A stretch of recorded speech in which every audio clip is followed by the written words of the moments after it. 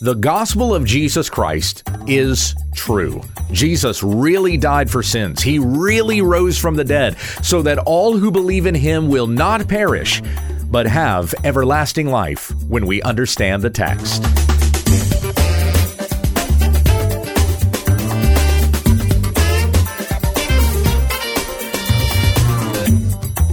This is When We Understand the Text, a daily Bible study in the Word of Christ, that men and women of God may be complete, equipped for every good work.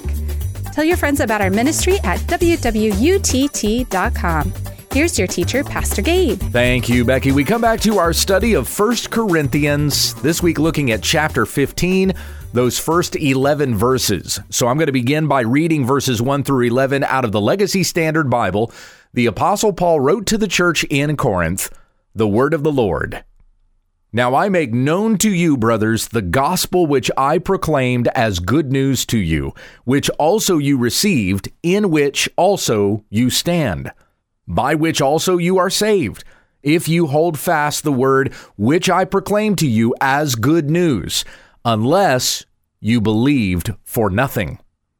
For I delivered to you as of first importance what I also received, that Christ died for our sins, according to the Scriptures, and that he was buried, and that he was raised on the third day, according to the Scriptures, and that he appeared to Cephas, then to the 12.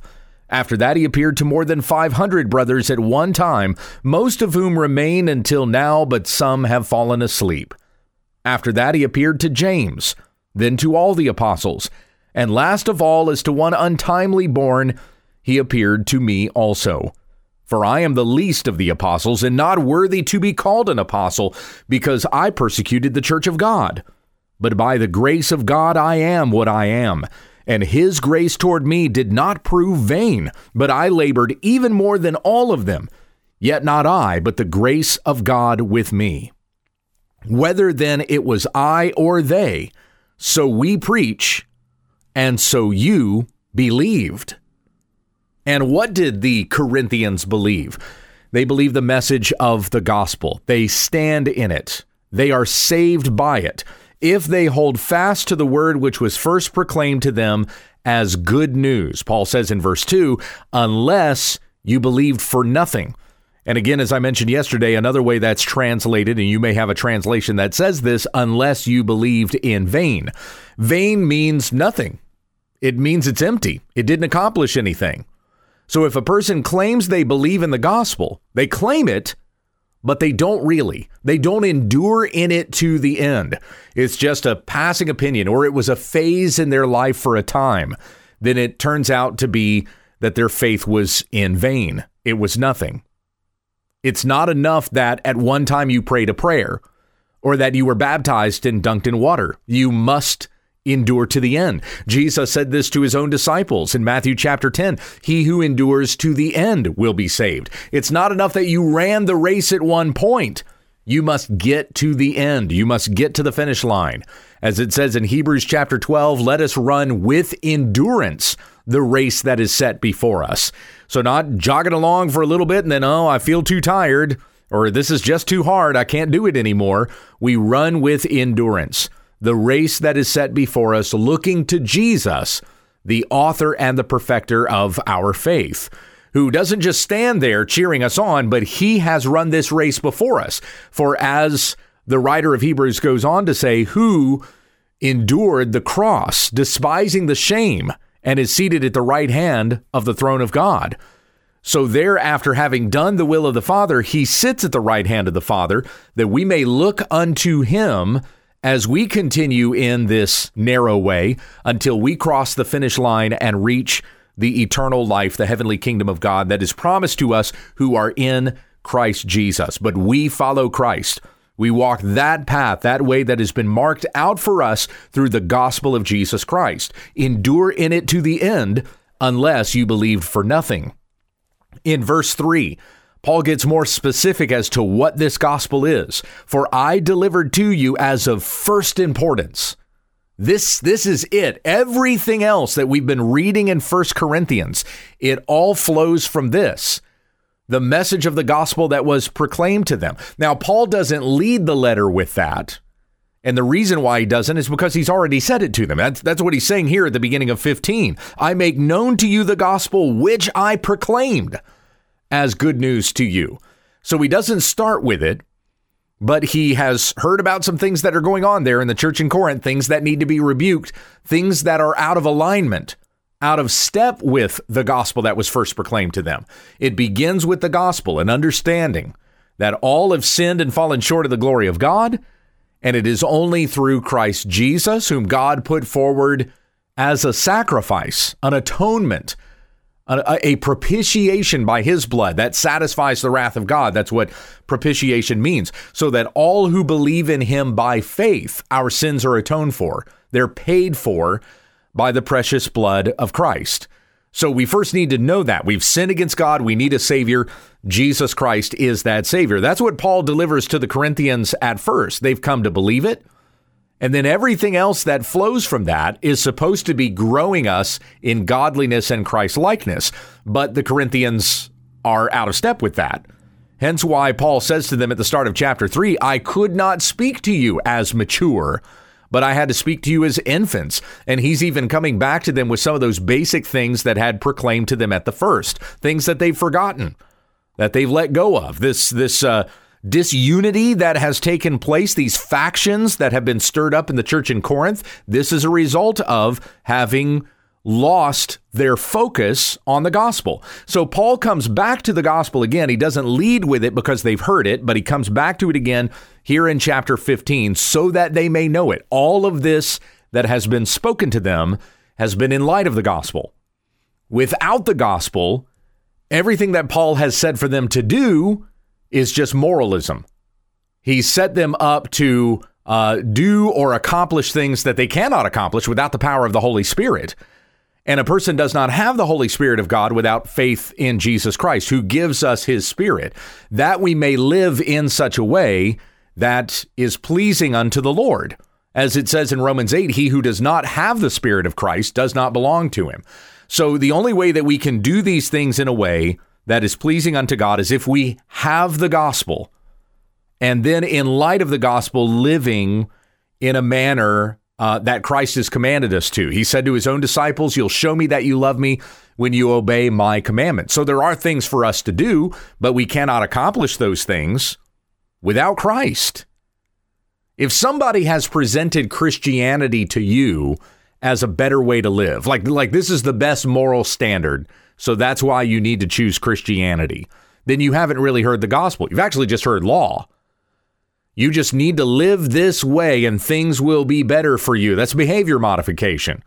That is not the gospel of Jesus Christ. The gospel is in light of knowing that we cannot accomplish it. We can't be better. We can't make ourselves better. It is Christ who makes us better.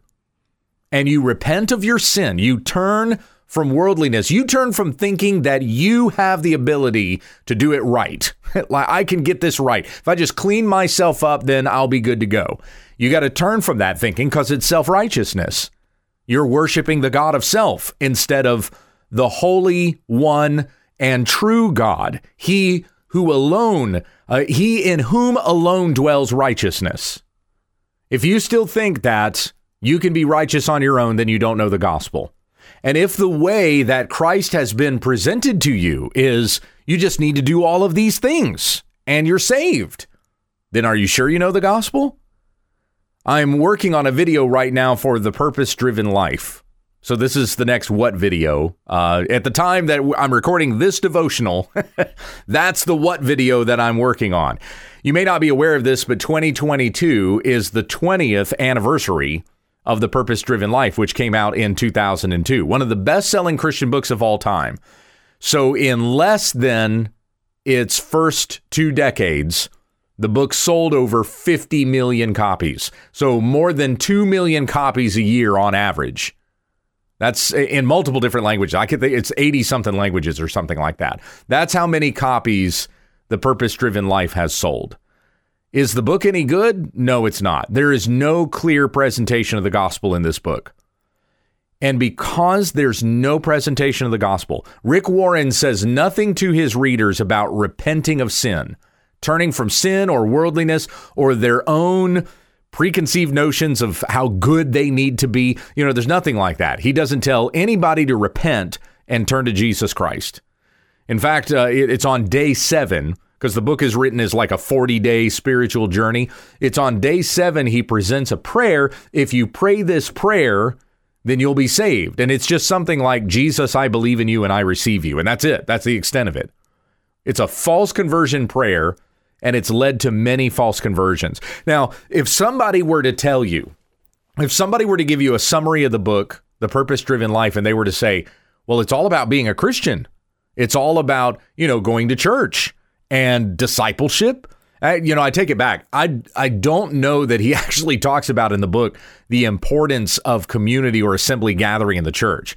He talks about an importance of being in community, but I don't remember him actually talking about that as being regular church attendance on a Sunday morning. You just need a community to be a part of, but he doesn't tie that into regular Sunday morning attendance, which is actually what Christ has commanded. He doesn't say anything about you need to be in a community.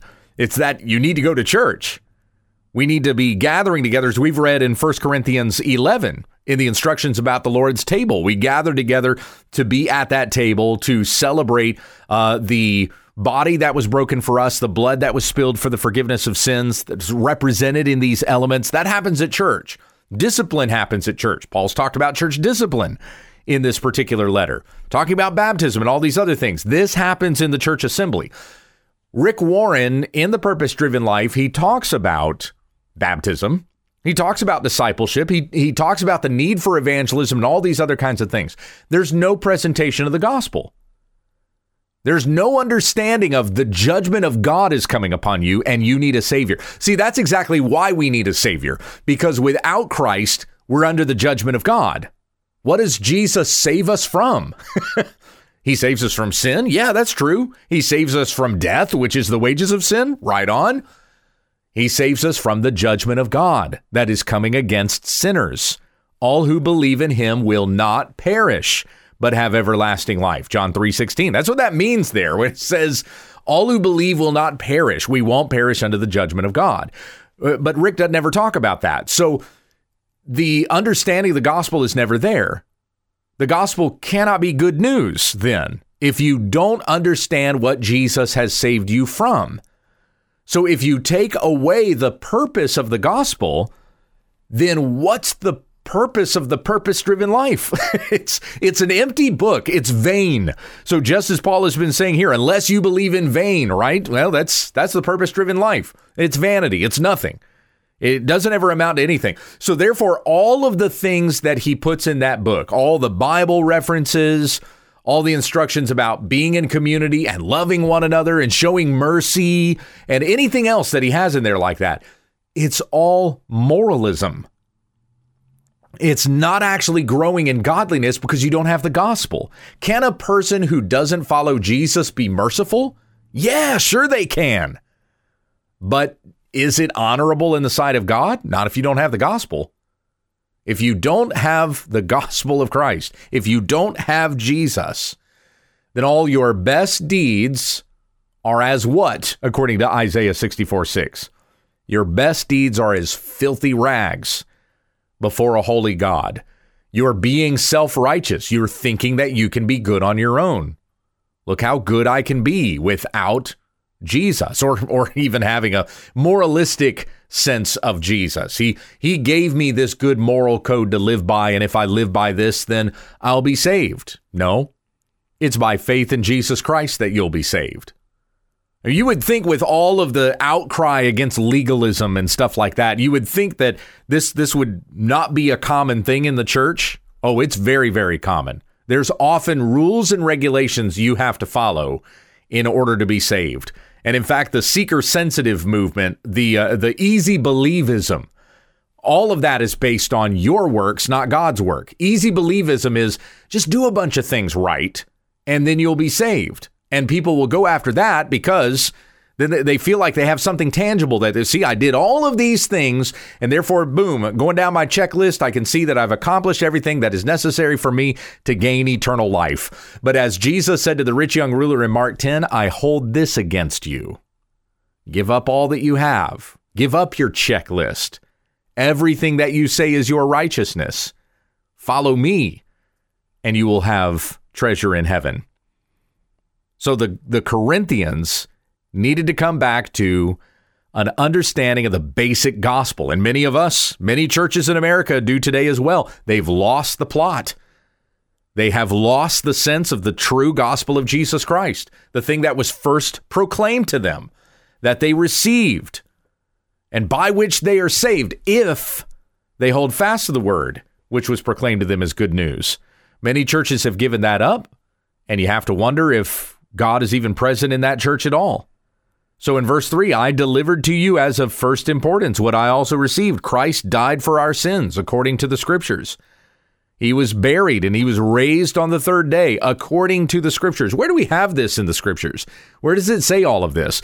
Well, you could take the very broad view, and you can say that even the sacrificial system in the Old Testament was pointing to ultimately Christ, who was going to be our sacrificial lamb. And that would absolutely be true. So you have the sacrifices in the temple, and all of this was in anticipation of one who was to come, who would be that ultimate sacrifice. And it would not be the blood of goats or lambs or bulls that would save us, but it would be by the blood, the precious blood of Jesus Christ, as it says in the book of Hebrews. You would certainly be true in saying so. But we also have statements in the Old Testament that point directly to this Christ who would come, and by his sacrifice, we would be healed. Isaiah 53:4. Surely our griefs he himself bore, and our sorrows he carried. Yet we ourselves esteemed him stricken, smitten of God, and afflicted. But he was pierced for our transgressions. He was crushed for our iniquities. The chastening for our peace fell upon him, and by his wounds we are healed.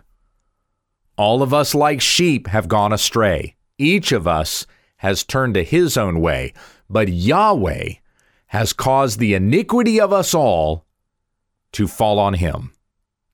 That's Isaiah 53 verses 4 through 6. All of that being spoken of 700 years before Christ would come. Then we also have Psalm 22. This, of course, being a psalm that Christ prayed from the cross, demonstrating that he was the fulfillment of the things that were written in this psalm. My God, why have you forsaken me? Far from my salvation are the words of my groaning. Oh my God, I call by day, but you do not answer, and by night, but I have no rest. As we read about in Matthew chapter 27, these were words that Jesus prayed from the cross. Eli, Eli, lema sabachthani. My God, why have you forsaken me? And even the very way that Jesus would die was prophesied there in Psalm 22. I am poured out like water, and all my bones are out of joint. My heart is like wax, it is melted within me. My strength is dried up like a potsherd, and my tongue cleaves to my jaws.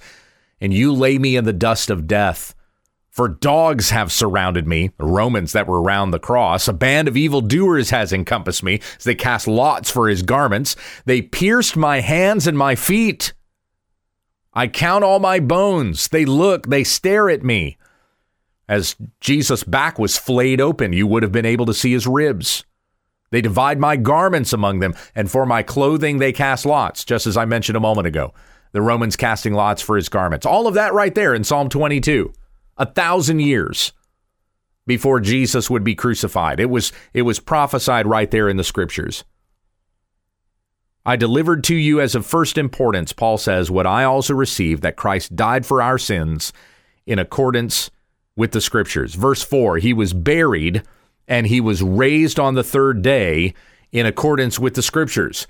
Back to Isaiah 53 again, verse 9. His grave was assigned with wicked men, yet he was with a rich man in his death. Who was that?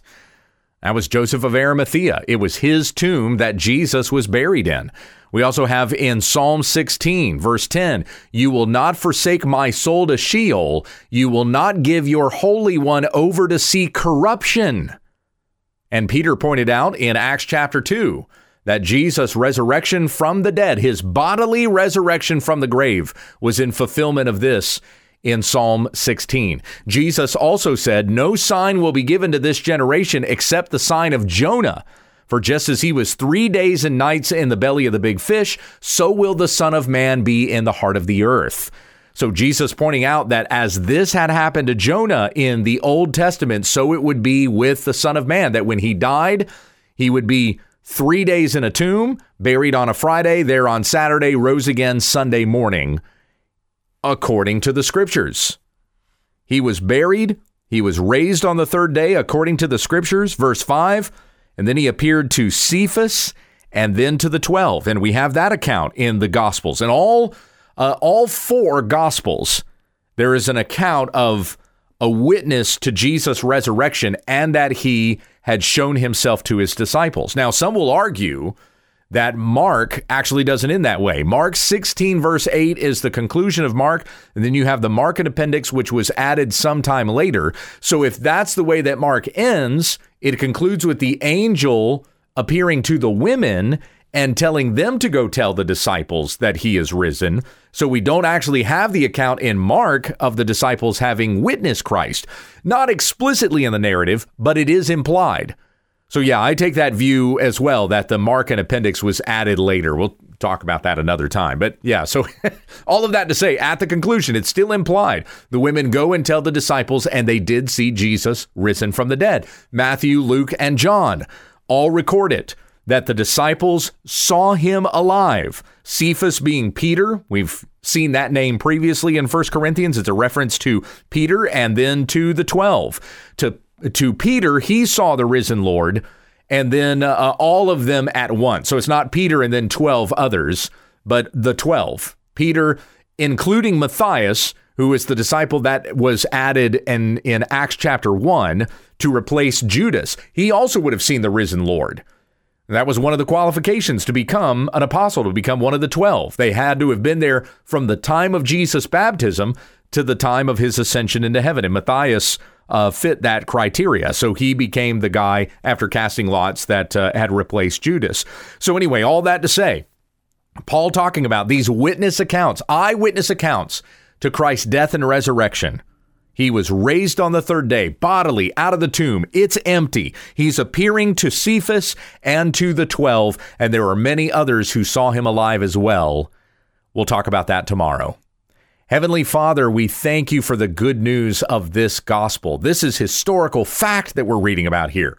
We can be more sure of these things that were prophesied and came to fulfillment and were witnessed. We can be more sure of this than we can be that we will see the sunrise tomorrow. God be with us, and may your gospel be real to us. May it be alive in our hearts, and it changes us. It demands a response, that our lives would be transformed according to Jesus Christ, in whom we have put our trust and our faith, who rose from the dead, who has promised us a place with him on his throne in his eternal kingdom. We don't believe these things in vain. Let it not be a passing opinion, but we live our lives for it in anticipation of that glorious eternal kingdom that is to come. Jesus reigns. May we show that with our whole lives, that we believe Jesus is Lord. And we ask this in Jesus' name. Amen. For more about our ministry, visit us online at www.utt.com.